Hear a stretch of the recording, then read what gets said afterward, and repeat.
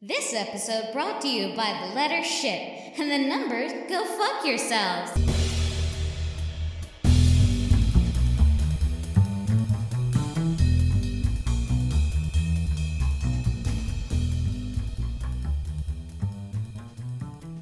Hi everyone, and welcome to another episode of Stay a While and Listen, our generalist gaming podcast. Tonight, as usual, I'm joined by Candace and Matt.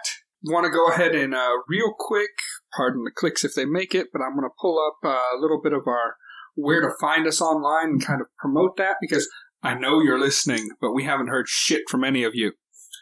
Please let us know you're not a robot.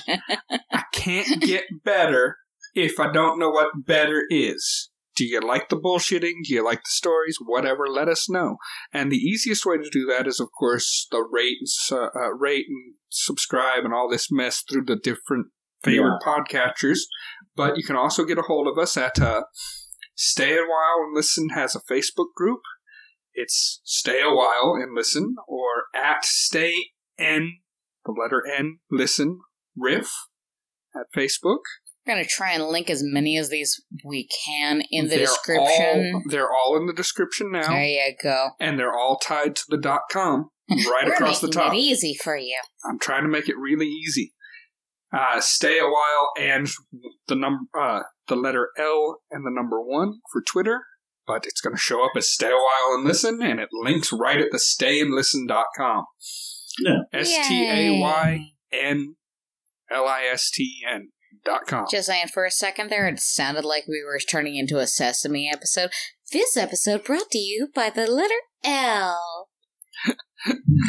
Well, you know, I'm not trying to say... If it gets a response. Well, and think of it this way. But if I have to spell it out that way to get some response, I will. And think of it this way. If you want this to be a good podcast, and you want it to be a certain way, and you like certain things, the only thing your feedback is going to do is make the podcast experience better for you. So, yeah, if there's something that we do that bugs you, tell us. It's not going to stop unless we know. Yeah. And don't vote me off the island. If you do, we understand. We're so I'm not saying I wouldn't understand either, but we're so sorry. I can't swim. Matt, you are the Winkus League. Goodbye. Okay. Well, that was already known. We'll give you water wings. Don't worry, you'll be fine. Water wings doesn't keep sharks away. God damn it. No, but we'll give you a can of shark repellent. Yeah. Just punch it in the Batman nose. One? Yeah. Just punch it in the nose. It's a You'll be bottle fine. of Pam with the duct tape that says bat repellent. But yeah. I mean, not like I'll be able to do any better with it if it wasn't. Seriously, though, if there's something that you like, let us know, and we'll try and fix it. If there's something you don't like Siri coming up when I say seriously, shut up. Guest person today is Siri. She's a mouthy little bitch sometimes, but she's good at giving me the weather. Yeah. Let us know what you like. Let us know what you hate. I know the audio quality is improving every week, so I don't want to hear it. We're trying. I'm getting better all the time. Baby steps forward, but the more I do it, the better it gets. Yeah, at least it's forwards. That's the point, though. So this week's episode, we're going to talk about bringing a character to the role-playing table, not just a character sheet. Yeah. God, yeah. This is the stuff that can be applied to any game. This is system agnostic. This is just general advice. This has nothing to do with your numbers, how you roll your dice, any of that nonsense. This is all you and how you do it. All right, guys. Moving on to character sheets don't matter. What's the character bringing to the table? This is stuff that can be applied to all systems and all games and everywhere you go, because it's going to be bringing something besides to the table. Let's go just head drop right into this topic. So, first, one of the things that I've noticed that can actually help bring to life a specific character, just your character, you're more than numbers, how you role play it, is just interconnections with the other people around the table with you.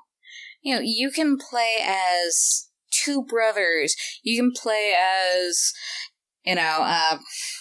father and son if you really want to. If you want to do that weird, aren't you kind of old to be out here sort of thing.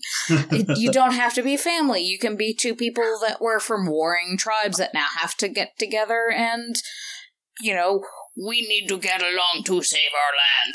Yeah, okay, and If you've got a good friend at the table who's not, gonna step on each other's feet with it. Ooh, hey, Matt, our characters used to date. Oh, wow. Yeah, a couple exes. That's. Oh, yeah. Well, the one thing that you have to be careful, though, especially if you're going to do the relationship thing.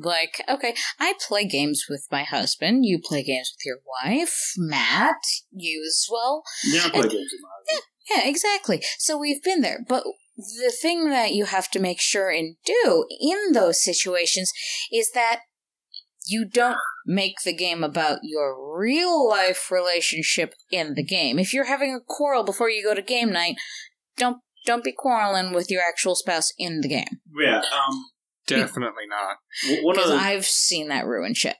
One of the things that has always been, I think, with my husband is that one of us is running the game. We never are characters in the same game. He's either playing in a game that I run or I'm playing in a game that he runs, because that way our characters, because we've been in a couple of games where it's not, and people have an expectation that our characters are going to be somehow linked in some way, and we're so very different when it comes to RPGs that our characters never are. But never the twain shall they meet. But I mean, you need someone that you can play off of at the table. I mean, if anything, RPGs and role-playing games are all about the interaction of people. That's the only thing that's physically from the world that is in our reality is the people playing, people representing the character. You don't have all the visuals that normally would be, but you have characters. Oh snap! And am I the only person that actually brings a crossbow to the game? Yeah, no, and we talked to you about that. A lot. You know, I've got thieves' picks on my person 24 hours a day. I don't trust you. I don't inherently, but that's okay. That's only because you have a high enough wisdom score. While we're on this topic, just because I hope it'll still be. This episode should come out in a couple of weeks. I think it's going to be long enough that her Kickstarter's still up. It's just worth mentioning. One of the people involved with the Happy Jacks RPG has put out something called Decima. It uses a tarot deck to throw out random character interactions. And I've heard it used in a couple of their one-shots, a couple of their pre-games. And it's a really nifty thing, and I've got it downloaded, take it for a test drive before she went live. And it's neat. If you got a couple bucks, go and back that, because, hey, the more independent people putting stuff for the industry, the more stuff I have to buy. Well, and the more independent people putting stuff for the industry, the more it's going to actually grow the industry in better and different ways. And not to try and anti-pimp what you just pimped, there is also already on the market a set of, 6 different decks. I think they're called, fate cards, but they have different flavors. You have the horror deck, you have just the regular player interaction deck, you have the oh no shit just went down deck, and they're interesting. I wish I could remember exactly what they were called so you could Google them, but if we have the ability, I will send that information to Brian later, and if you could put that in a description, I'll post it up on the Facebook. It's an interesting product. Well, and the reason of that, those make you bitches post shit on the Facebook yourselves. No, damn, I'm not doing anything on the damn internet. Never. No, but did I say I was going to make you post on the Facebook? No, I was just I'm making a joke, trying to get you guys involved. Try and get you guys involved. I'm lazy. We know this. No, one of the things that those kind of things are good for is sort of like improv for acting. Getting the ball rolling. Yeah, getting the ball. Yeah. There are some people, and this is no fault to them, that want to play role-playing games, never played them before, and they can't get themselves into the mindset of another person. And the old way of doing it used to be just okay, you're in a room. What are you doing? And they just can't place themselves in. But if you get some of those cards, it's like an improv game, and you're you're doing this, act it out. Oh, yeah. Because, so, even at the start of a game, there are some people who have been role-playing long enough that they know how to pull together the group. You know, you have your stereotypical, you're all in a tavern and someone starts a bar fight. You have those typical beginnings. But sometimes, you know, the GM starts the game and you're all scattered about a town. Yeah. And maybe one of the more seasoned players at your table, you know, all of a sudden, you know, looks over at your character and goes, "Hey, sweet cheeks, what you doing over here?" And you're either going to slap him because you're now offended, or you're going to go, "Yeah, sweet cheeks."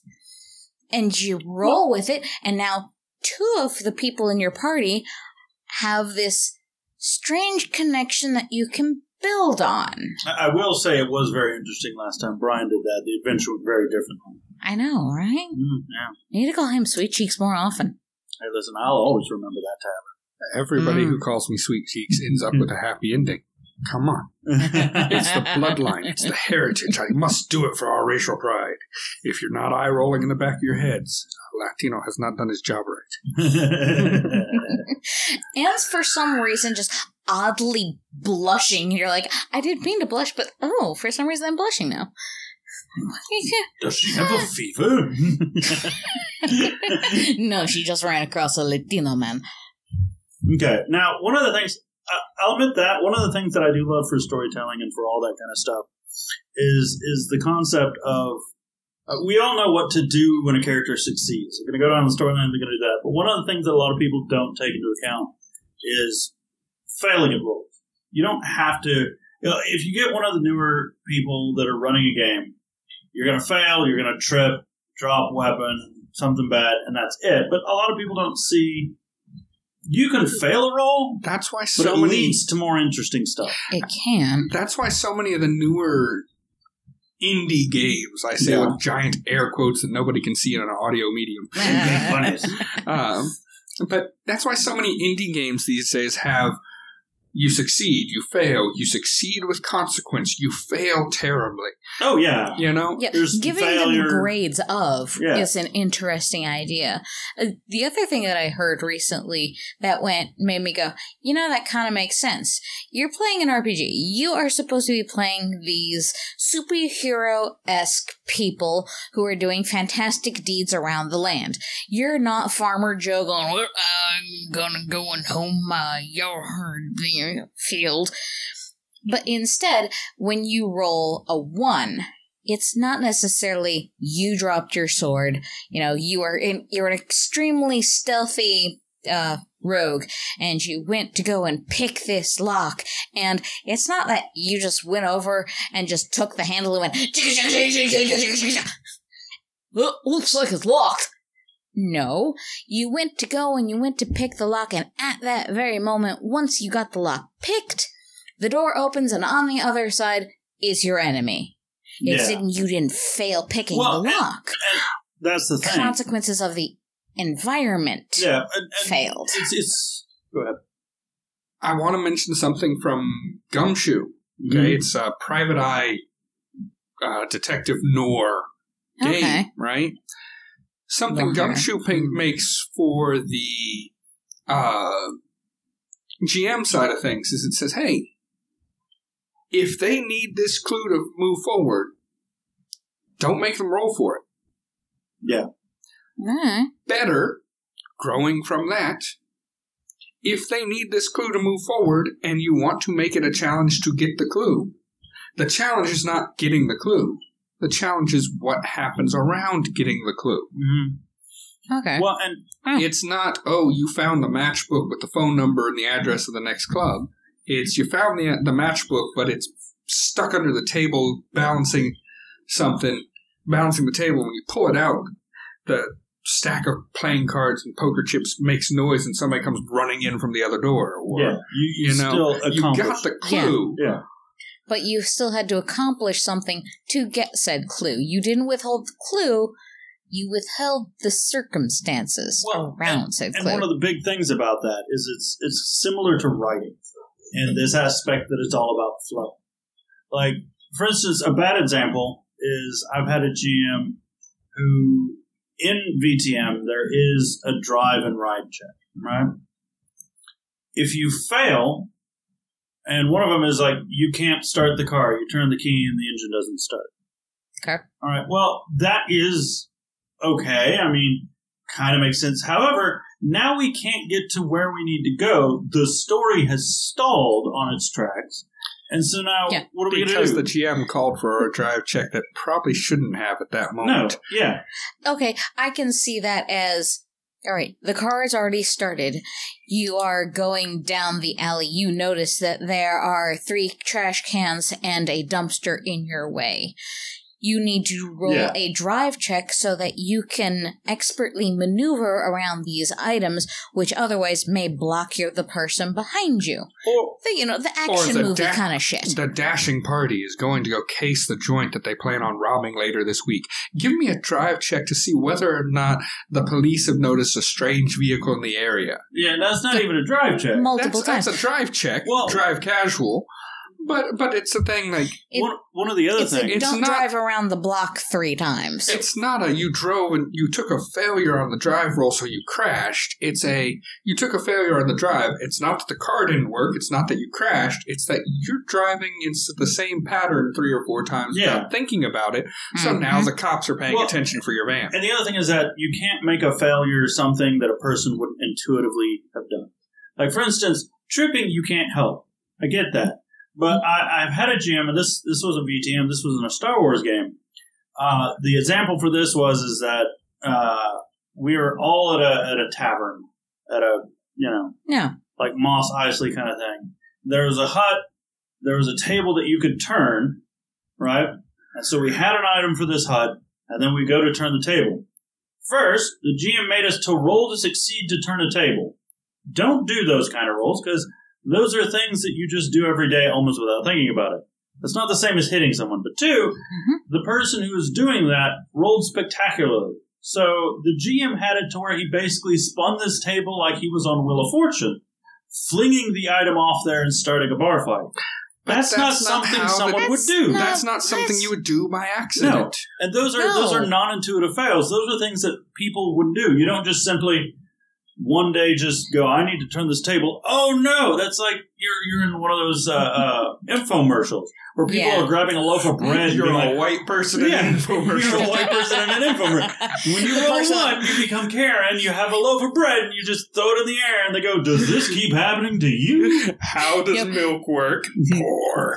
No! It's like, are you a victim of every time you pick up a 2 liter of pop, you hold it onto it the way that a 2-year-old holds onto their toy? Yeah, that's no way to build a world of character, because it also gives an uncertainty of people now dread getting rolls. The rolls. They don't like rolling because if they get it 1, not only does something not happen, but then something bad happens to them every time that's ridiculous. They live Matt's life. Yeah, I know. I've been rolling 1s for a long time, folks. I've gotten used to it. It's not great. I will survive. and another thing, I mean, okay, so we can deal with the roles, but in a different sense, when making the character, everybody makes a character, and sometimes it's going to fall into a stereotype. That's always a problem. You can always try to make a unique character that's very different, that's very interesting, but one of the quicker ways to do it, it's always good, is just buck the stereotype. For instance, a thief whose job is to put shit in places instead of taking it out. Someone who's benevolent who Robin Hoods it. It's not the murder hobo stereotype, or a priest who will only heal you if you give him money. I liked the book series that we all think of when it's thinking about terrible, overpowered gamers in the D&D systems. Yeah. Dritz Duorden. I haven't read it, but Yes, never read them? Okay. Yeah. So, R.A. Salvatore's books, and I was a high school student in the right age category. So I had to read them. And just because they kept you back doesn't mean necessary. Number 1. But, well, it was either that or the Bible. In the Cleric Quintet, Cleric Quintet, 5 books of the clerics. One of the characters that he introduces is a dwarven druid. Oh, so yeah, that's a good example. Yeah. So there's a great example of a character that bucks the stereotype, and don't be an elven archer. Be an elven barbarian. I just built like 15 archers to see how to mechanically build the best archer that I could at the time, because I'm a fucking system monkey power gamer, and that's what I do for fun. But I came up with a barbarian archer build. It's a controlled rage and this weird like hyper focus mode, like breathing techniques, and just funnel all your rage into pulling back this stupidly large bow that I just. So part of me wants to see if I can rejigger it, because I built it as a human for the bonus feat. But if I can rejigger it as a half-orc barbarian, running around half-orc barbarian with a greatsword, because if you have to get into melee, you're already a barbarian. You can do the barbarian greatsword. You tell everybody I'm a half-orc barbarian with a greatsword and a longbow, and it's just a regular longbow. It's not some crazy, god-awful, terrible longbow. It has spikes in it. And then half-orc barbarian with a greatsword and a longbow.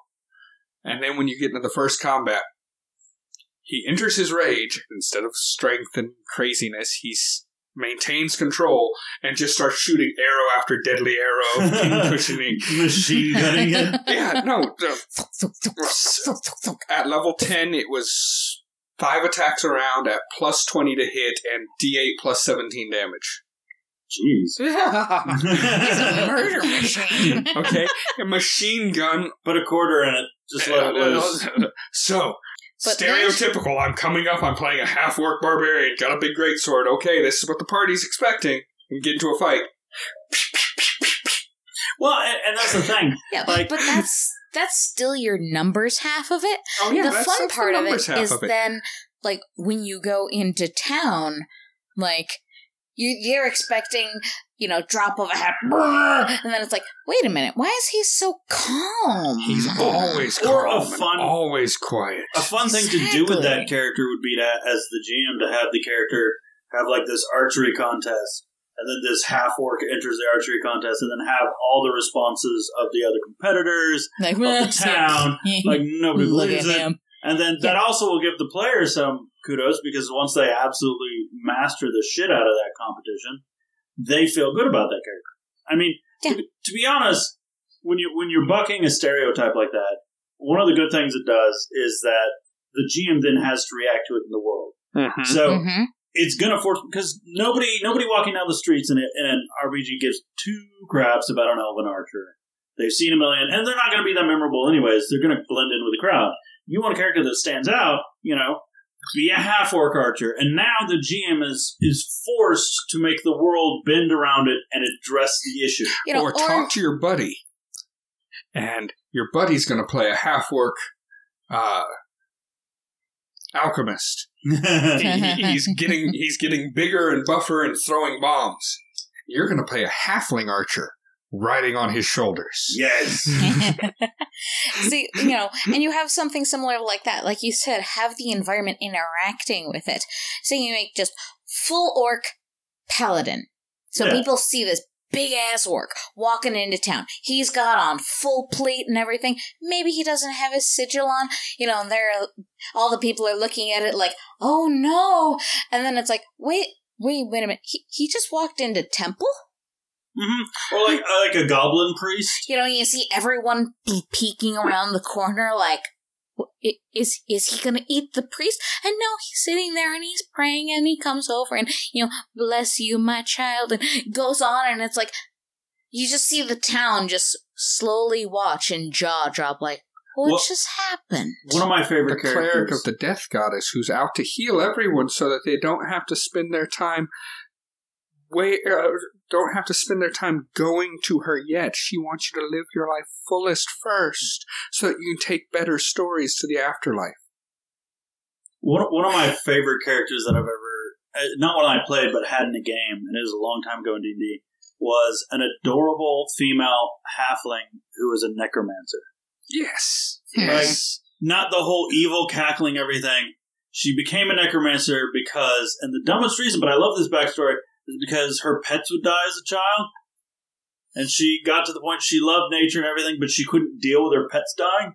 So she has at her home, like you can go to her house, has all these undead animals and stuff because she just can't deal with loss. So she became a necromancer. It's just Mr. Fluffykins, and this is Mr. Woofums. Yeah, exactly. They're all haggard and undead. I had the exact opposite of that once. I had Mr. Fluffykins just wants to sit in your lap. I had a druid that went whole Earth Peace PETA crazy eco-terrorist mode. Thanos had nothing on this character. It was like, oh, all the civilization is trying to overcome nature, must destroy you all. Yes. Fluffy Bunnykins the druid. Yeah. Or also, even in a name that doesn't fit them is even useful. Oh yeah, the full orc paladin. His name Steve. Yeah. Yeah. Or as you said, Fluffykins the necromancer. Not necromancer, the druid, who is literally just insane. Had a half orc barbarian. Describe your character. Well, okay, they're wearing hide mail armor with horns braided through it, hair tied back in a giant ponytail braided down to their butt, and a sword half the size of the person strapped on their back, and they're drinking out of a half of a keg at the bar. Tribal war paint on its face. Big meaty shoulders. They walk up. Hi, my name's Tiffany. Yes. Another one that was always fun that I liked was we had a guy that played a goblin, and it was a really well-spoken goblin who his thing is that he always looked at the other species and how they had a place in society that was high class. So he renamed himself Edward Worthington's Tiddlewin's Esquire, and he's just trying his hardest to be noble. And after years and years, he actually got his stats up enough that, he pulled off nobility without a hitch. Just a tiny little goblin dressed to the nines with the weirdest little noble name. One of the few times I ever got to play a high-class, gossipy social character in Vampire. It was a Ventru. I'm going to be Mr. Senior, high and mighty, whatever.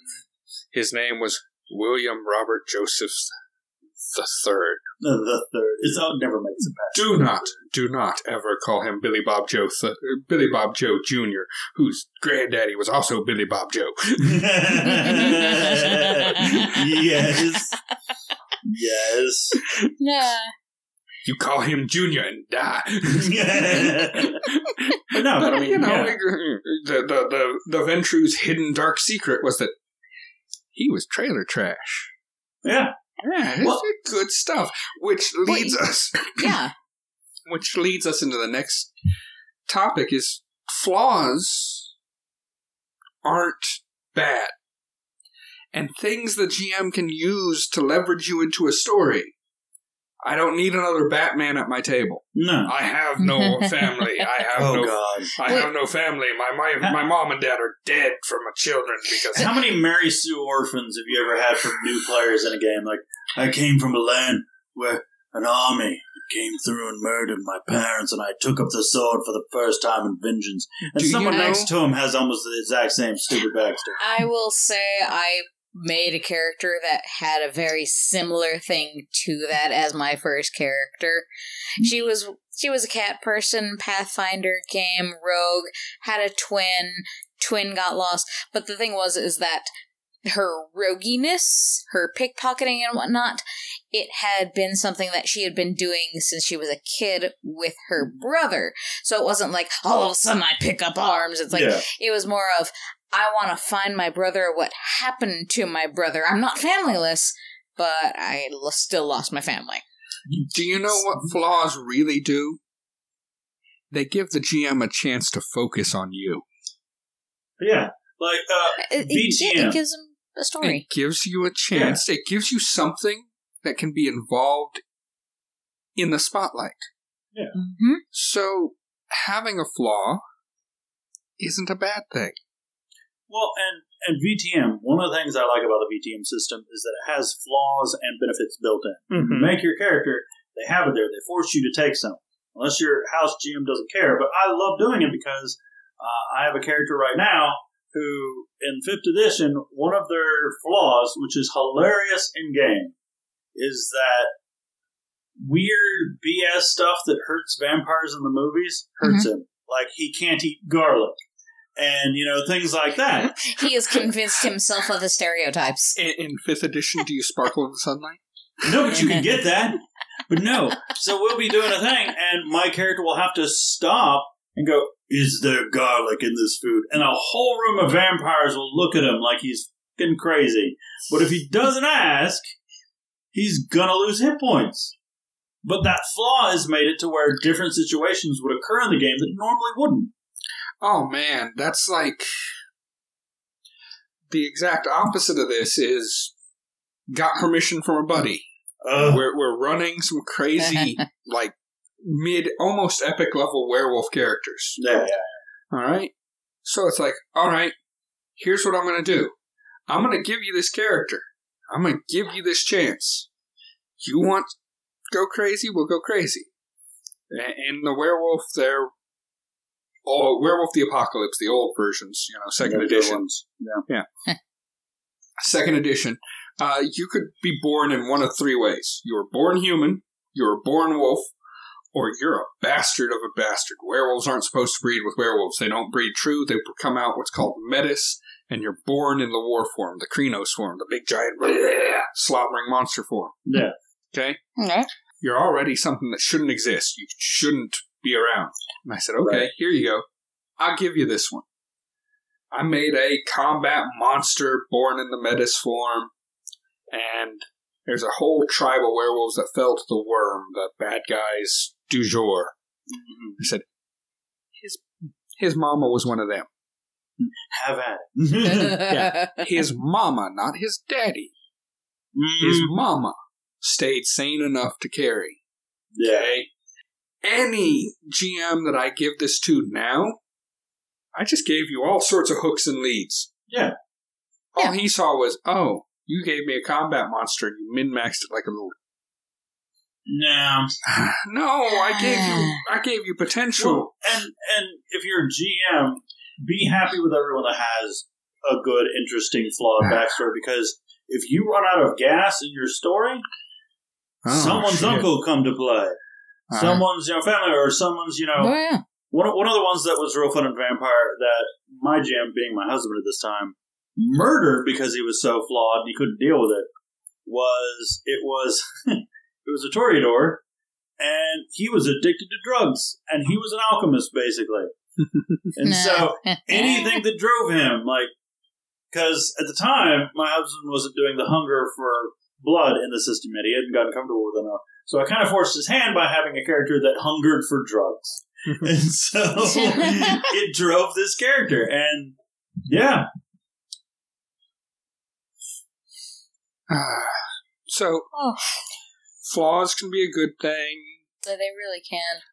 Failure isn't a bad thing. The other thing, that may go along with flaws, flaws aren't always necessarily going to be, fumbly dumb things. No. A flaw can be as simple as your character is extremely innocent and naive, and therefore, every so often, they blurt out the wrong thing. You're trying to lie to someone, and all of a sudden, they're like, but we didn't do that.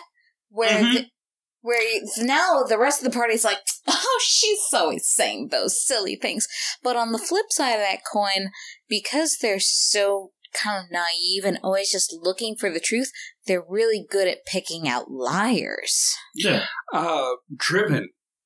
A person truly driven. That's a flaw. Oh, yeah.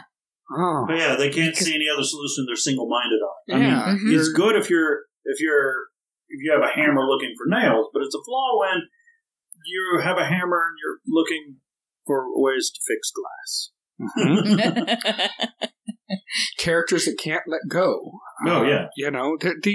These are flaws, and they're flaws that make great role-playing opportunities. Yeah, I mean, oh, hey, look, guys, you're trying to save the city from the oncoming orcs, and if you stay and watch this post, things will go great. But that guy that stole your mom's car and maybe her virginity is walking down the alley. Let's bait this one. Well, and I mean, one of the most simplest ways of doing that has been done to death when people are new players is phobias. Oh, yeah. Giving them irrational fears of things and laws like that.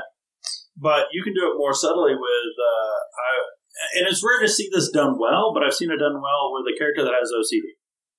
You know? Mm-hmm. Like, we had a guy that could never do anything if it wasn't in odd numbers. And so there was a time when they took on 3 guards and slew 3 guards, and he just couldn't deal. He had to find a 4th guard. See, he was stalking the halls looking for a 4th guard to kill it so he'd have a round number, and then he can move on with his stuff. Now you're singing my choir over here, but this is where I want to be, because in the 90s, Vampire the Masquerade, boom, Yeah. Mm-hmm. there were 2 Malkavian websites. Okay. Mm-hmm. There was the Dartmouth College Malkavian Clannet website, and this was where you go to get vampire-themed parody songs and the I'm not allowed to do this in the game anymore. And then there was another one, and I can't remember where this one was at and where it was hosted, because it was the one for us, not for them. Yeah. See, the internet Malkavians all being vampires that are insane, Okay. the internet Malkavians made an agreement. No, we put all the stupid crazy shit on the Dartmouth and let the Dartmouth be the big one. Huh? Uh-huh. So this is where you got rubber ducky explosion throwing Malkavian, Yeah, crazy. what they're expecting. Then we had another one, and it was just all about how to properly play crazy. Mm-hmm. So the obsessive compulsive that needs to turn every doorknob 3 times before he can close the door or open the door, where you got the borderline personality person who's, if I'm not in charge and I'm not being praised by, I belong in this group, then I feel like the group doesn't appreciate me enough, so I need to start lashing out at the group to make them want me again. Yeah. And it's nuanced. That's exactly it. It's nuance. It's See, throwing the garlic powder in your cooking. Yeah, see, I would see that, like, I can't think of the name of what the phobia is, but it would be really interesting to see how you would play around it.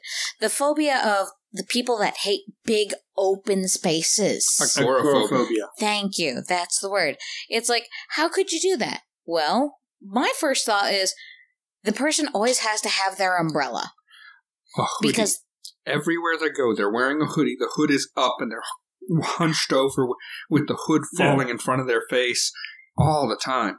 yeah, but it would make for interesting, like, especially if you did an umbrella in that case, it's like, always have my umbrella open, little, that real tight to the head tuck, especially like with that downpour look. But, it's a gusty day. You're having to fight and your umbrella goes, poof. Now what? Yeah, you have to deal with it, yeah. Oh, man. As long as you don't come to my table with stupidophobia trying to just get some extra points, if you come to my table and I say, oh, hey, look, you got phobia on your character sheet. What's the phobia? Hippopotomonstrosquidrodillophobia. Yeah, I know that's fear of long words. It's still my favorite phobia, but no, you can't play that at my table. Well, and the other thing about it is that memorable characters. See, at that point, I would literally make someone, sorry to interrupt, but someone that was just like a librarian and just a wordy person, and just every night go home and be like, what are the longest, wordiest things I can come up with, and see if that person literally actually did play that phobia. I would make an NPC that can only speak by looking up words in a dictionary or a thesaurus, and just they have to communicate, and it goes wrong. Oh, one of those neebish people that uses $5 words when they don't have to. So me. Yeah. Basically make me as a key NPC. The point of the English language is to communicate ideas. You can't. But that aside, one of the things that always interests me is what people don't understand with all of that. I will take a person who has an intricate, interesting flaw any day. Because if you're writing a story, which a lot of an RPG is, you're writing a story, it's really more fulfilling to root for the guy who's actually overcoming obstacles than the dude that was built to do it all. Than the dude that has no problems in life except for being superpowered. No one cares about your Superman. Let me see what you can do with someone who's flawed. We're a generalist gaming podcast, right? So we can bring up video games. Yeah. Yeah. How many times have you turned on God mode? I don't know of games that I play that actually have something called a God mode. So, but when there was, I did every now and then. All right. How many times have you turned on that God mode to beat a level, and then you don't turn it off? Yeah, and then you feel bad when you beat the game because it feels so empty. And then you turn it up, you beat the game, and you never go back to it again. Yeah. Because it's so hollow. Yeah, it's if you can't lose, the victory is pointless. If you make it inevitable that this thing can't lose, then inevitability isn't a victory. It's just cooking, or it's just walking down the street. It in might that as well same vein, the complete opposite, hardcore mode. When you go into the game and you die, you're gone. Your stuff's gone. Your progress is gone. Everything is gone. If I want to hate the world, I'll play one of those. You know, it's a generalist podcast. That's something that Star Wars The Fallen Order got right. Mm-hmm. Because see, Diablo has that, and I've done it once, and I've gotten to about level 23, and I'm like, I'm not playing this anymore. No, Star Wars Jedi The Fallen Order did it right. It's a Dark Souls kind of flavored game. It's a Souls game. But I can crank the difficulty down to the second to the lowest and play casually and enjoy the story, and it's very forgiving and everything's fine. I can crank the difficulty up and have I hate my life for an hour of striving for perfection, and it does a good job of balancing both. The balance act. Well, getting back to the RPG on that though, one of the things that I do love is if someone has a character who's basically overpowered, godlike, and never had a problem in the world, it's amazing for the story when you kill it. Everybody hates it, but if you make a god, you're just asking the GM to see if your god bleeds. This is very true.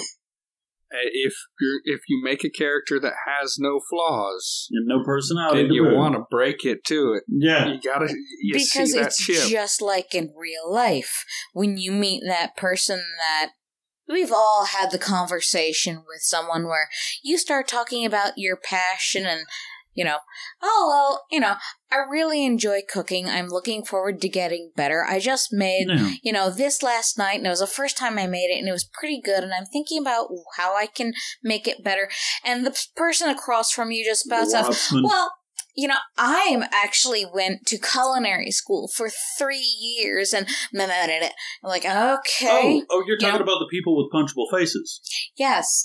The person that no matter what you are talking about, what you're doing, even if you're a parent talking about your son or daughter, and, well, my son is an English major, and they're like, I'm in the middle of writing a book, and you're like, okay, fine, skipping that subject, going on, and my daughter, she's looking into becoming, a gymnast. She wants to, do this, and they're like, "Oh yeah, I did that for a year while I was in high school." And you're like, "Why won't you stop?" Those are the kind of people that you just have to sneak in something that if they one up it, it's worse. Like, oh yeah, and last summer we were on a hiking trail. Yeah, I hike all the time. Yeah, and I killed a camper. Well, I've killed like 5. Really? Do tell.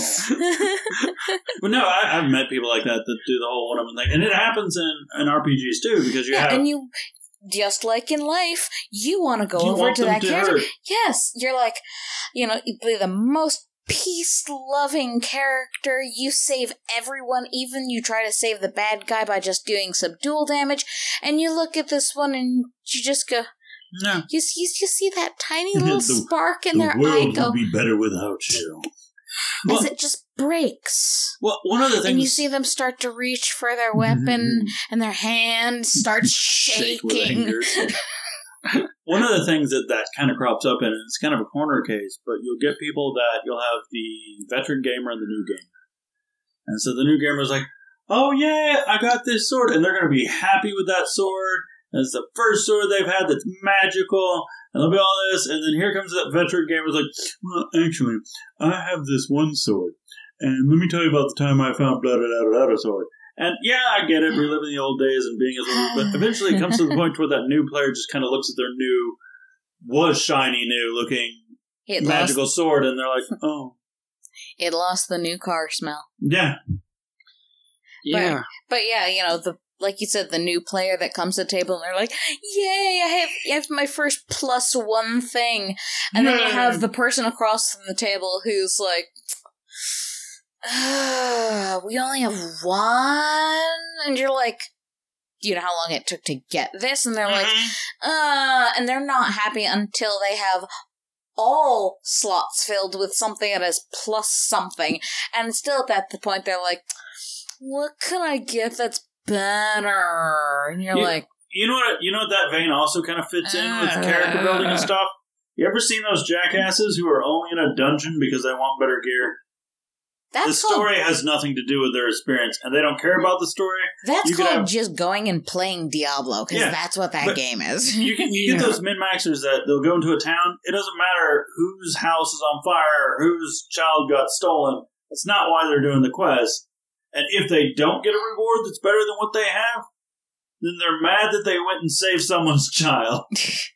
I mean, I can see it for if you're a rogue who has an assassin history and somehow you got drug into this. So literally you're doing this so you, A, don't go to jail, and B, well, I guess I'm getting paid in the end. Yeah, well, that makes sense. That makes sense for a character to do it, but otherwise, why are you playing this? It is my firm belief that if all you want to do is build yourself a numerically sound character and go up against numerically sound challenges and try and fight, wargaming is a better hobby for you. Yeah. Oh, yes, 100%. Or play Magic the Gathering. You can tweak your deck to be a god deck, and all you're doing is swinging at other decks. There's no story, no one cares. You can min-max your archetype. Video games, war games, card games, these are the things for that. If you're coming to a role-playing game table, story is half the battle. Yeah, it really is. And if you're unmemorable and you're just a murder machine, then people aren't going to remember you or care.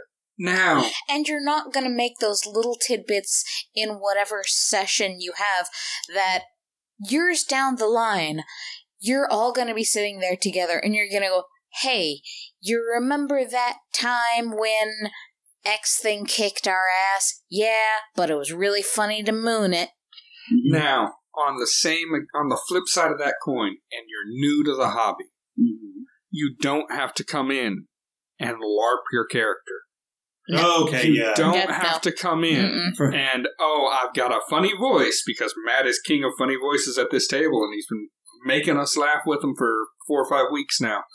You don't have to come in with a funny voice to get this character to be unique. Well, a little funny voice, something that you can do consistently. Easily replicatable is always fantastic. If you have a little prop that helps get you into the mindset of the character, fine. That's great. If it helps you, it doesn't have to happen. If you think that your character is going to sound like a pirate and that's going to be original, stop. I have had so many characters, especially if you're a dwarf. I am so sick and tired of people being like, yeah, I'm a dwarf and I have your... And I'm like, okay, listen, you can go back to your ship and go find a real character. And why don't you just bring that little SOB along and then maybe we can have a game. But until then, I, A, don't understand you, and B, I'm going to punch you in the face. I can't listen to that the entire time. Yar, Gabe, I'm gonna run like this in all the rest of our Karn stories, me hearty. Me hearty. He's scurvy dolls. No one on here has scurvy. We're in mainland. What is wrong with you, Steve? Shut up. But that's it. I just That's hate it. citrus. Yar. That's Steve the Wizard from the capital. He just happens to talk like a pirate. Yeah, like it's like and always okay. This is gonna be good. Always the voices that people give are voices that are they're derivations of accents that exist in our world, and those accents carry along with a different cultural iconography, different things to deal with. Like you can't do a Scottish accent and it not carry some baggage into your character. So they're going to act like a stereotypical Scotsman. You don't have someone going, "Oh, I like to go out and drink," and well, that's Irish, but "Oh, I like to drink, and I like to blah blah blah." And they're not going to be a drunk, and they're not going to be talking about potatoes, and they're not going to be interested in a goddamn pot of gold or something dumb like that. No matter what character or where they're from in the world, like if you want to make a good voice, make it unique and reasonable for that character. Oh yeah, like Or don't do a voice at all. It's okay.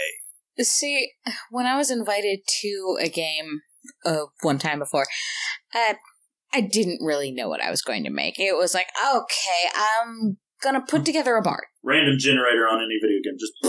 That's basically what it kind of turned into. It was like, well, we're kind of missing this aspect in the game. Okay, I'll throw together a bard and I'll give it a shot. I didn't know what I was going to do with it, so I named him Jules. Named him Jules. Yes. He was obsessed with food. That was his thing.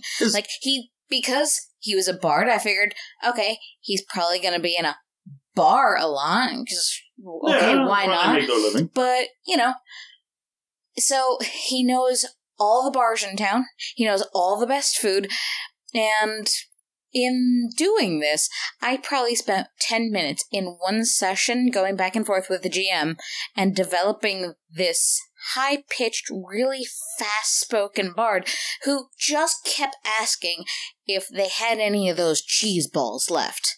And I'm talking about the foodstuffs, the dip it with crackers, nom nom nom, cheese ball. He's not trying to be lewd. He's just like, man, those were the best things ever. I really wish you had some of those cheese balls. You sure you don't have them on the menu anymore? Because the last time that I was here, we had those, and there was some really good Chardonnay. Yeah. But yeah, well, and I would take that, even if the voice was annoying or anything, I would take that over the bard that hits on everything that does not have a penis. Yeah, I was trying to play an obnoxious but helpful. Yeah, I was just reminded of something that we did, Star Wars Saga Edition. Okay. Okay, this is episode in between 2 and 3. Uh-huh. Okay. So before the Clone Wars, but No. I'm talking about when the time in our actual life was. oh, okay. Here I am trying to start this to was a galaxy far, far away a long time ago. No, this was somehow just starts scrolling across GR. Flash Your to water. cell phone. Flash to water, just trying to hit it out of the air. Stupid, not now! A friend of mine Podcast, get away. had a raging, I Go cannot on. stand, I will never enjoy, no one can ever play a serious for the Gungans. Because we all had that one bad example. Yeah, we all had Jar Jar, but yeah. Yeah. Okay? I can't take them seriously. You'll never be able to convince me that they can be a serious character. So fine. Challenge accepted. Never tell me I can't do something. I made Ling Tun, the Jedi Counselor Gungan. Oh, really? Ooh. Well, I had a... No. Mm-hmm. So that pigeon speak. Yeah. Okay? I went back and I watched episode 1 like 6 times. Oh, why do you hate yourself? For the sergeant, the Captain Tarples. Oh, Captain Tarples. Oh. I watched him. no coming back. Yeah, I watched him and started stealing his dialect coach, and I watched the behind the scenes and all the stupid shit. Mm-hmm. And you know what this did? having to write whatever I was going to say on the fly in Gungan pigeon bullshit, I had to think about everything I was going to say. Yeah. And I'm playing a wise Jedi. That's going to Which work out. actually So helped. I had to think about what I'm going to say before I actually speak. So all of a sudden, He actually comes off as wise. came across sounding wise. Yeah. And, oh, hey, wait. So you know what? That stupid fucking pigeon Gungan language bullshit helped me play a better character. Well, Yeah. I have a similar story to that. I had a friend way back in the day when we were playing Star Wars after the second movie. First movie. First movie came out that we were laughing about Jar Jar because everyone laughed about Jar Jar because Jar Jar was dumb. So he put in the game, one of the villains was a Gungan bounty hunter. And this dude was angry as nails, and he kept the dialect, and nobody took him seriously, and then he would kill people. And so, eventually, we learned that the entire reason this guy existed was eventually he was going to destroy Naboo. He hated all the stereotypes. He hated everything to do with it. He hated his own people, and he would take any job if it was to kill another Gungan. But yeah, it was That's insane. interesting. It's we mentioned stereotypes, we mentioned expectations, but playing against them, playing towards them, playing across them, that all ties back into what is great about this fucking hobby. It's a social game. It's 100%. Yeah. It's us sitting around. Well, it's not the clickety clack. It's not the I killed the thing. It's not the I got the MacGuffin. No, because honestly, years after you have gone through a whole campaign, even if it didn't make it all the way to the end of it, what are you talking about? Are you talking about that time that you rolled with advantage and got 2 20s, and then you rolled max damage and you hit that thing really hard? Or are you talking about that weird interaction that you had in town that you really didn't expect to, but oh my god, was that helpful in that one thing? And did you see, and do you remember how funny it was when we went over there and our assassin actually went and sweet talked and... Yeah. Well, and that time that Steve's barbarian had to lie past the guards, and Steve didn't have shit for his lie skill, and he managed to roll the 20, so he said, "Oh, look, he went that way." And as a guard points and looks that way, he picks up a rock and throws it into the bushes to make a rattle, and we're all laughing our asses off, but he managed to make a good roll, and we're not laughing because he got the 20. We're laughing because we're picturing Steve, the 8-foot-tall, 400-pound barbarian. Oh, look, you go that way. Picks up a small rock. A small rock for Andre the Giant is still the rock the size of his head. Chunks it, into and the you hear... bush. well, and I think... And all the guards just all of a sudden pop up like prairie dogs. I think... Meerkats. Yes. Yes. I think the thing is that, and the reason that we actually have this episode is because here's the importance of it. An RPG is a story. And the characters are half that story. You can't go into an RPG with a cookie cutter, nobody gives a shit character and expect the story to be great.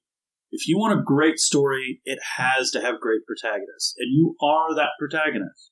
So treat it that way. Put thought into it. Don't make it just the numbers, because numbers aren't going to be interesting. I can roll procedurally generated enemies, and you can roll a dice until all of them fall over like so many bowling pins. But what makes a story is character, and you are half of that story when you build your character.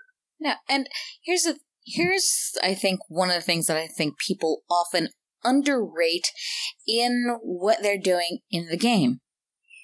Bring in some of your outside life. Yeah. If some of your outside life happens to be stupid or crazy, let's face it, in writing, some of the craziest shit you've ever heard, you're like, where the fuck, who wrote that? And they're like, nobody wrote that. That actually happened. You're like, holy shit. Bring some of that in, and even just the mundane.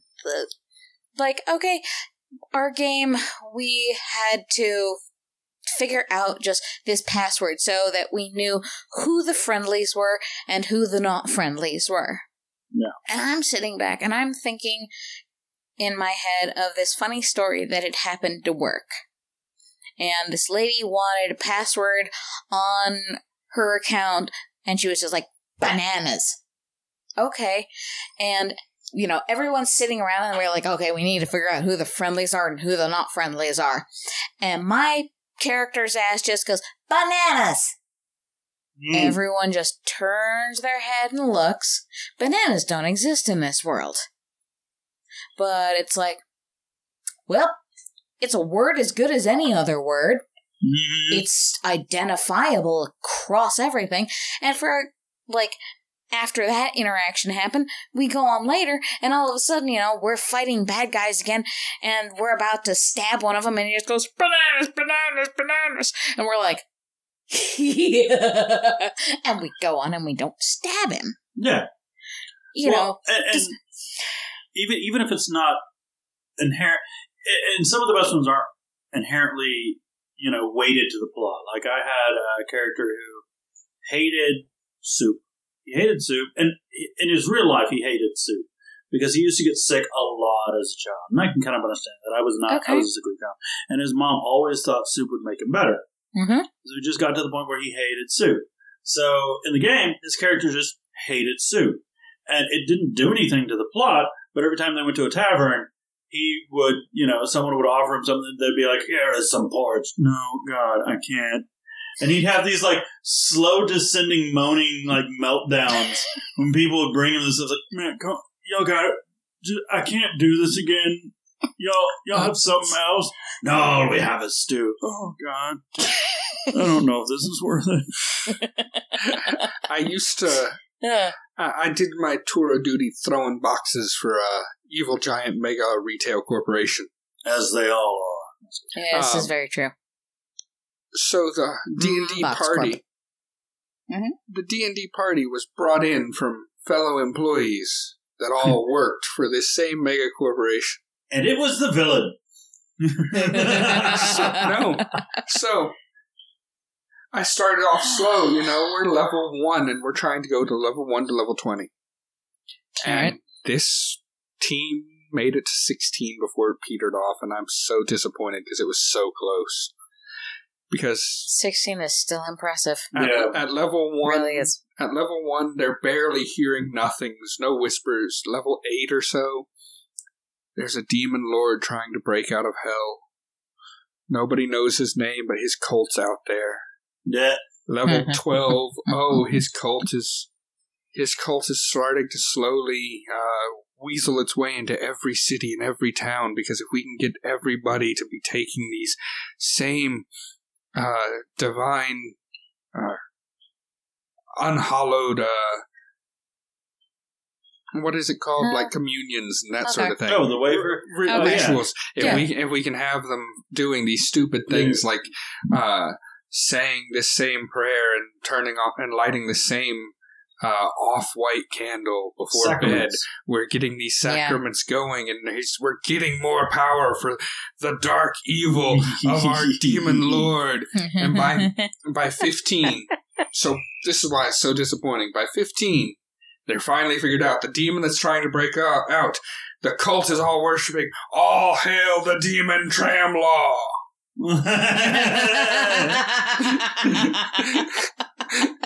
The blue bailer of the underworld. Yes. All hail Tramlaw. He wants more and will never be satiated. Oh.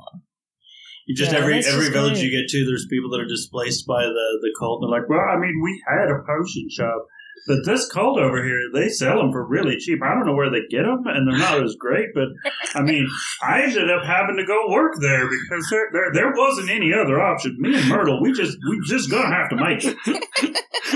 They don't have any health benefits, and I can't get 40 hours. Meanwhile, nobles are like, and these peasants want to be paid a silver piece a month? No! Declare we will completely be out of money and our piles of gold will disappear if we pay 2 pittance every person a month. Oh, man, you want to talk about power gaming? Mm-hmm. Yep. Yeah. I would... D&D 3.0. A 10-foot pole cost a silver coin. Okay. A 10-foot ladder cost 5 copper. Break a ladder. Break a ladder. You can just keep selling the other halves of the ladder. You go to the carpenter, like, I don't know what he wants, but he keeps buying our ladders. The whole army out there, people with spears, they're just sharpened halves of ladders. One of them even has some of the rungs still on them. We opened a bar. How did you open a bar? Well, we bought 2,500 ladders And then broke them down and sold them. Oh my God. I love game economy 10 stuff. times profit. There's still that little God. step 1, ladder. Step 2, break it in half. Step 3, profit. But I love it because we recently ran into this. So D&D has a great economy system. It does. You can abuse it, yeah, but it's there. VTM doesn't.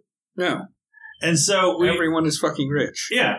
And so we get to this point when you're how many hundreds of years old? Exactly. But you're not supposed to be hundreds of years old. The characters, by the book, are supposed to be maybe 30. Yeah, they're 13th gen. Yeah, you're supposed to be... And you're supposed to be 50 years old if you're an old vampire. And here's the crazy thing. Okay. The characters are supposed to be the bottom rung newest of... And these immortal vampires that have been around for centuries that have all the power, all the money, all the wealth, all the everything. Okay. This was where the punk came into the game. Yeah. Oh. You're supposed to be, you're stuck in this eternal corporation where the only way to promote or die is to eat them. There's no way to promote. Yeah. So you're not supposed to eat them. That's taboo. They don't retire. They don't die. Yeah. How are you going to get more power? You kill them. You kill them eat off. them. You snuff them off. That was the thing, though, is that we were in this situation. We were at a house show. Like they used to have this will be the home of the future. Yeah. And, they had it where there's like, oh, now we have completely working electronic, microwaves. But, so we go in there, and they're all supposed to be rich and everything else like that. And they're like, are you going to bribe the doorman? Well, I mean, how much money do I have? Well, you're horribly rich. And I go, okay, so what? Just money. Just extend my hand. Here is money. How much? Doesn't matter. Yeah. I don't buy anything in my life. I don't need food. I already have all my weapons. Would you like money, little peon? Like that, the economy system in VTM is non-existent. So we made it to where all we do is I'm going to be like, I want to get this and this. Money? Do I have money? Sure, you have that much money. You have monies. Well, that is more monies than you have. So no monies. Resources in Vampire the Masquerade is supposed to go from 1 to 5 dice or 1 to 10 dice for playing a super high level crazy thing. And it's supposed to represent how much liquid cash you have on you. And as long as you have 2 dice, I think, you're usually good. It's $500. Yeah. Okay? And this is 90s. So $500 $500 went twice as far then. Yeah. This is very true. Okay. But I mean, so this was supposed to be, you could buy a rifle for $300. Mm-hmm. Not a $1,000 AR-15 that we're talking about these days. We're talking about, no, you could buy an AR-15 for $500. Yeah. So for 2 dots, you have the discretionary funds to go pick up the rifle and the bullets and grease whatever palms you need to get it under the table. Yeah. Okay, we're good. Vampire was never supposed to be a filthy rich guy. No. It was always supposed to be a I bought the pistol, I don't have to worry about how many bullets I have. Yeah. Bullets are supposed to be cheap. Okay. Every character has at 2 dots. Yeah. Enough that they're throwing around $500 a month. So you should never be worried about buying Burger King. Yeah, tipping the doorman. Tipping the doorman should never have affected. It should have never been a blip on your character sheet. No. I just tipped the doorman. How much did you tip him? Doesn't matter. Does it really matter? Yeah. This is vampire. Yeah, in the end, vampire's economy is non-existent. It's what runs that economy is blood and social standing. And that's it. That's how you get shit done in that. Well, like the same thing with D&D. Okay, there you more closely actually count how much gold, silver, copper you have. But in the end, when you go into, say, the apothecarium and you're like, I need to restock my herbalist kit, and they're like, okay, it costs you a silver or 10% 50 of the copper. price of the herbalist kit. Yeah. You know, and they're like, don't even count it, because what you're really looking at is the cost of, I want to buy this magic item. I need, the cloak of sneaky sneak, the shoes of fastness, where you're looking at your the hundreds wealth system breaks thousands down of gold.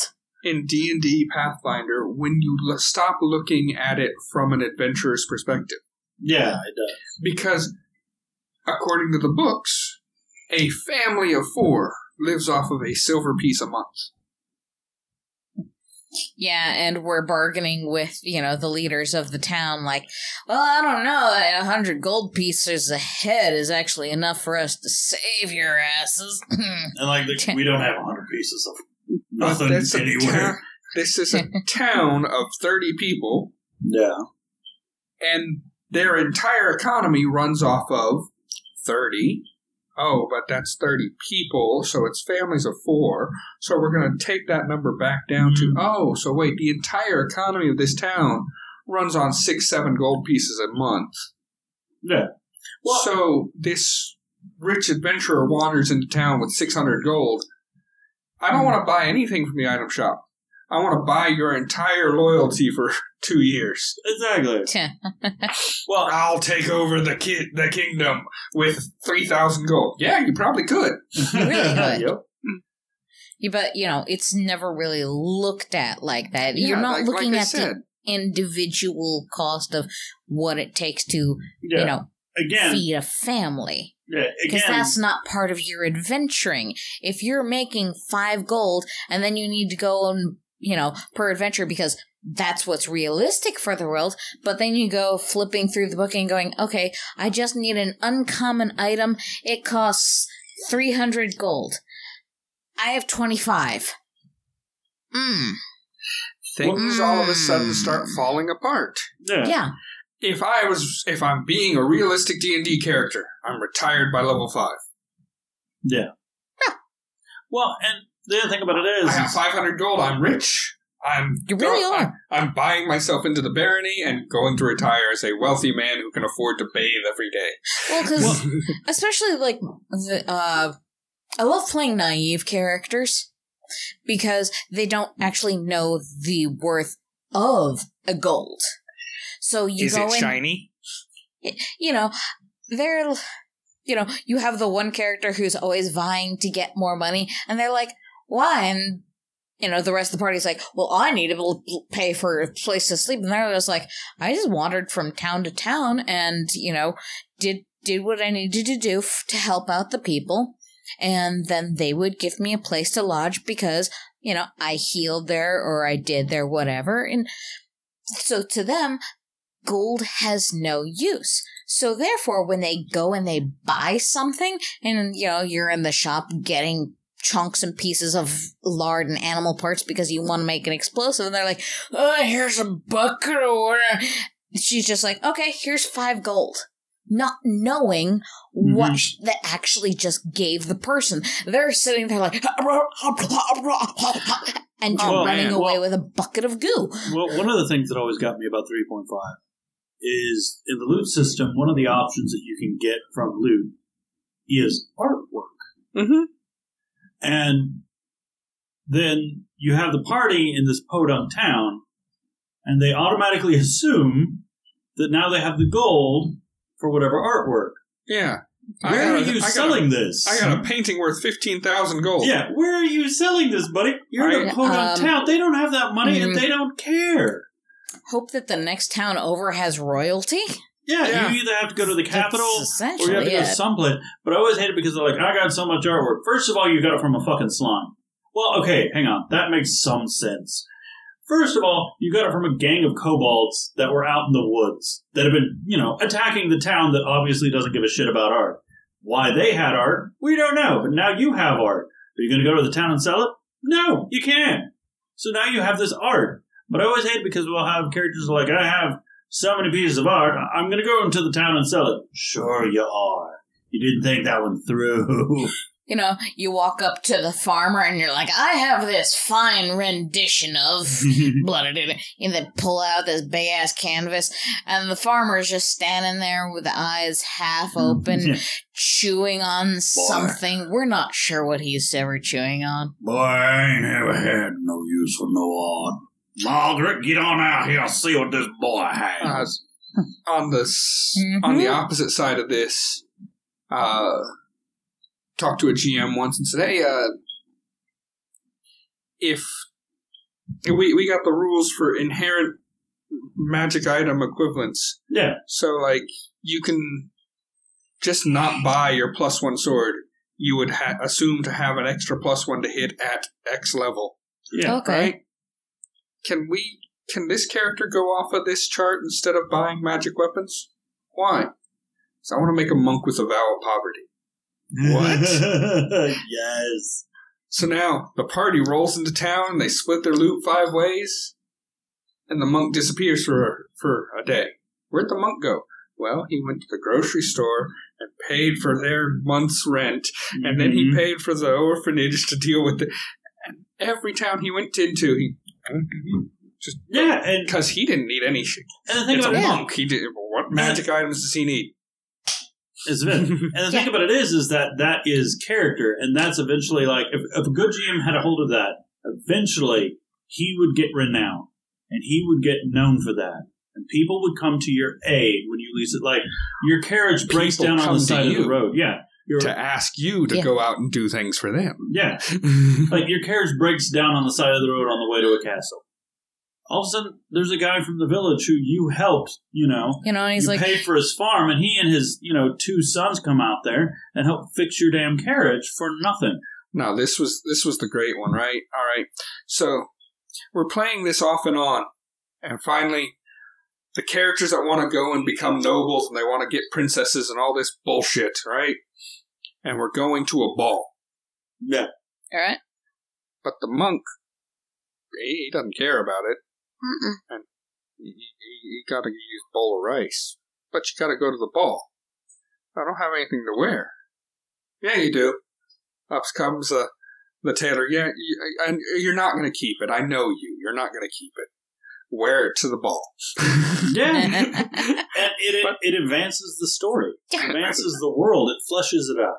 And so, you're going to go to the ball. Okay, I got to go to the ball.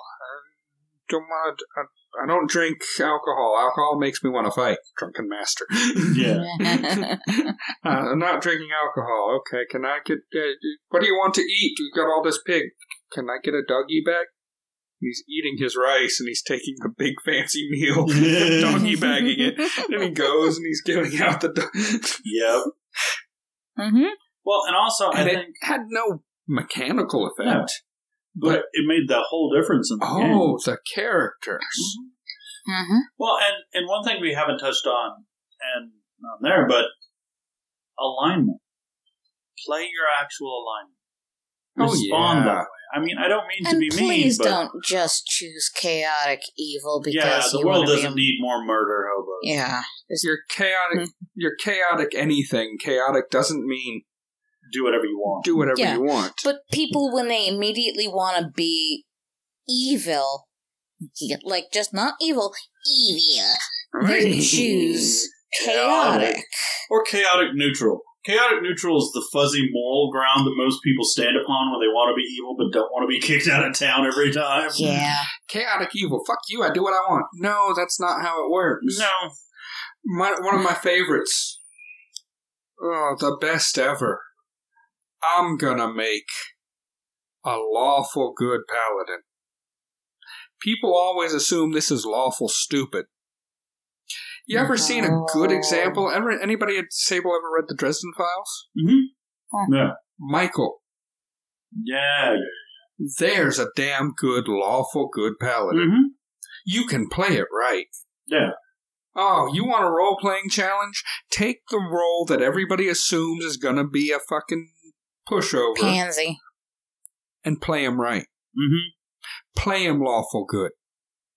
Yeah, and then you're the one man. It kind of has the man-at-the-wall feel to it. You are what brings justice. You are what upholds the weak. You are, and you go off that. And you're not an idiot, but you actually give a crap. And that's a hard thing for a lot of new players to do, is give a crap about the world. Mr. Incredible. The real interesting ones are when you start getting into lawful neutral and lawful evil. Yes, they can work very well. People that follow the laws to the destructive level of, I know this law is corrupt and horrible, but I'm enforcing it until that I ruin something, lawful evil, or the lawful neutral of, I don't care what necessarily the laws of the land are, I follow the laws of code of honor. Yeah. Or worse yet, if you get a lawful neutral, that's amazing to see, is whenever someone comes, and it's hard to play, but when someone comes upon something that is inherently immoral, but is still lawful in the land that you're in, that he just looks at it and goes, nah, they're upholding the law. Like, we had a person that played lawful neutral in one of our games, and we wanted to see how well he played, so we sent him into a place that had slaves. Mm-hmm. Mm-hmm. And the rest of the party is having horrible fits, as you should, about, the autonomy of all these people that aren't real, but the autonomy of different people. And he had to play his character where he's like, no, I'm going to go find that person's slave. That's his property. Yeah. I will try to avoid doing this in the future, and we've done a very good job of avoiding it up to now. But I'm going to go ahead and throw some little real-world politic and religion into this bullshit. Oh, goody. I'm going to engage the moral philosopher. Absolutely. Because, you know what? You're playing the lawful neutral character, and what's your code of honor? And stereotypically here in the U.S., what are people going to pretend to say? Well, they're going to, if they're religious, they're going to say some credence like Christianity or Hinduism. Okay. Yeah. Some credence like that. I'm a lawful good paladin playing the Ten Commandments. Yeah. Okay, so you don't give a damn about slavery. Yeah. You don't give a damn about. Yeah. I mean, you would give what's according to the law. Yeah. And that's the thing, like how you mentioned, you went into a town that accepted slavery. Yeah. In these worlds, generally, if you play them long enough, you're going to get from one side of a large continent or world, or however your GM is deciding to split up these geographical areas, and you're going to get to another side, and you're going to see that law is not the same everywhere you go. There are nuances. Like, I love just, you said, bringing into the political bit. Just go on the internet and just look up stupid laws that still exist. Oh, yeah. Like the fact that in some state, a woman is not allowed to drive the car without a man outside the car flagging it down like, watch out, everyone. My wife is driving right now. I can't remember if it's still on the books or not, but I know that by the time I hit elementary school, there was still a law on the books for Abilene, where we live. I'm throwing it out there. Yeah. Any horseless carriage had to have a horse rider 20 feet in front of it with a 10-foot pole with a lantern on either side. Mm-hmm. We don't do that. This was on the books. Oh, yeah. By 87, 89. Because I gave a book report on it. Interesting. Well, okay. Isn't there a law out there somewhere where you can't go fishing on Sunday?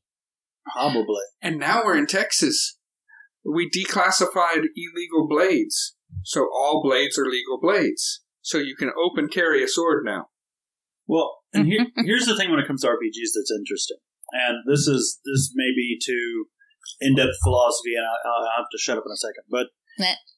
there's a difference between a character that is playing social contract theory and someone that is playing either a utilitarian or a consequentialist theory of what is lawful. Mm-hmm. The social contract theory is the saying that each laws are good or bad dependent upon the society that makes them. The society agrees upon. For instance, social contract theory for us would be, I never agreed or signed a piece of paper that said I would go 75 miles an hour on the highway. Why do I do that? Social contract theory. There's a law for it. It's for the betterment of the good, and we all agreed on it. Yep. So, if this character is lawful good via social contract theory, he goes into a society that has slavery, then he turns a blind eye. If this guy's a consequentialist, sort of like a utilitarian or a humanist, for instance, and he goes inside that society that has slaves in it, it doesn't matter that it's lawful to them. It is not lawful to him. And all of a sudden you say, okay, look at the harm you're doing. Laws have to follow the problems and harms of the people. Therefore, your laws are bad. You just made me actually think of the TNG episode where Wesley Fell on the plants. Yeah. and the community was like, you broke a law, you're going to die now. They had laws that everyone followed flawlessly, and one punishment: death. Yeah. Mm-hmm. So the question, when someone plays that character, you can get in depth and you can set the morality. What is the morality We of your can have character? a lot of fun with this as long as you approach it with maturity and rationality. Yeah. And remember, we're all having fun. That's a big thing some people don't remember. Because let's just...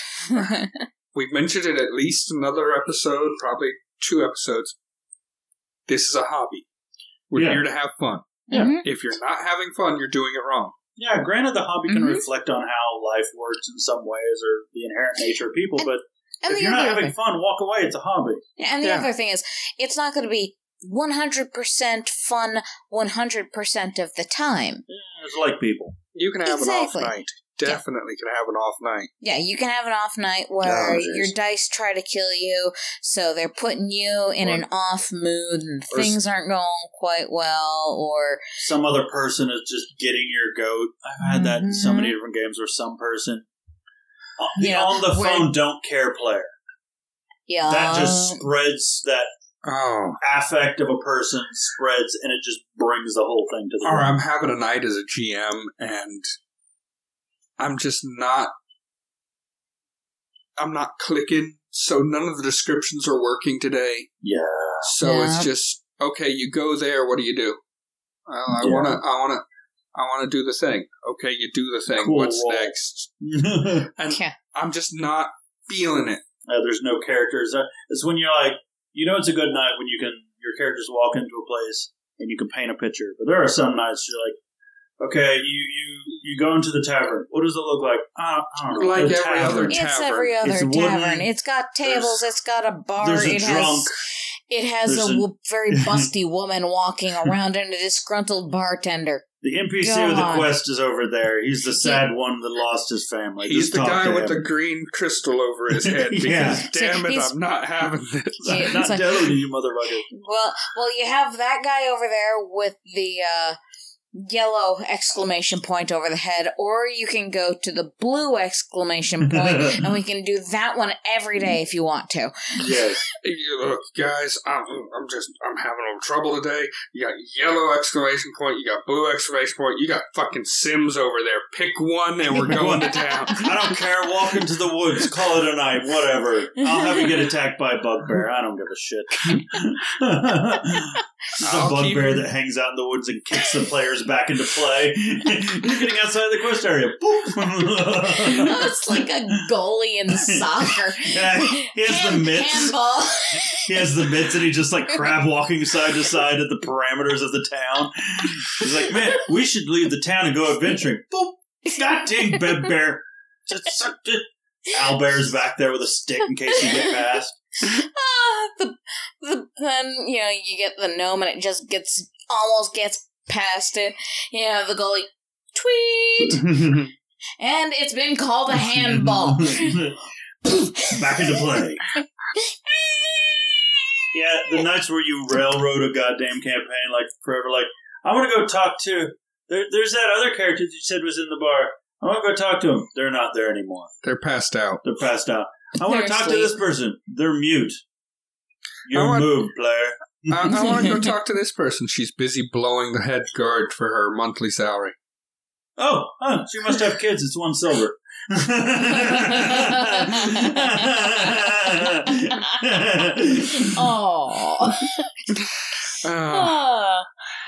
Well, I think we've done a very good job of fleshing out this topic. I think we stayed relatively on topic this time, and I hope that our rambles were still entertaining. Are you going to give us a cookie?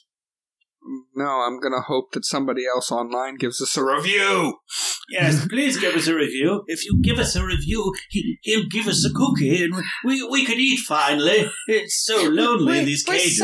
This is doing great things for my diet, but seriously, they're starting to worry at work.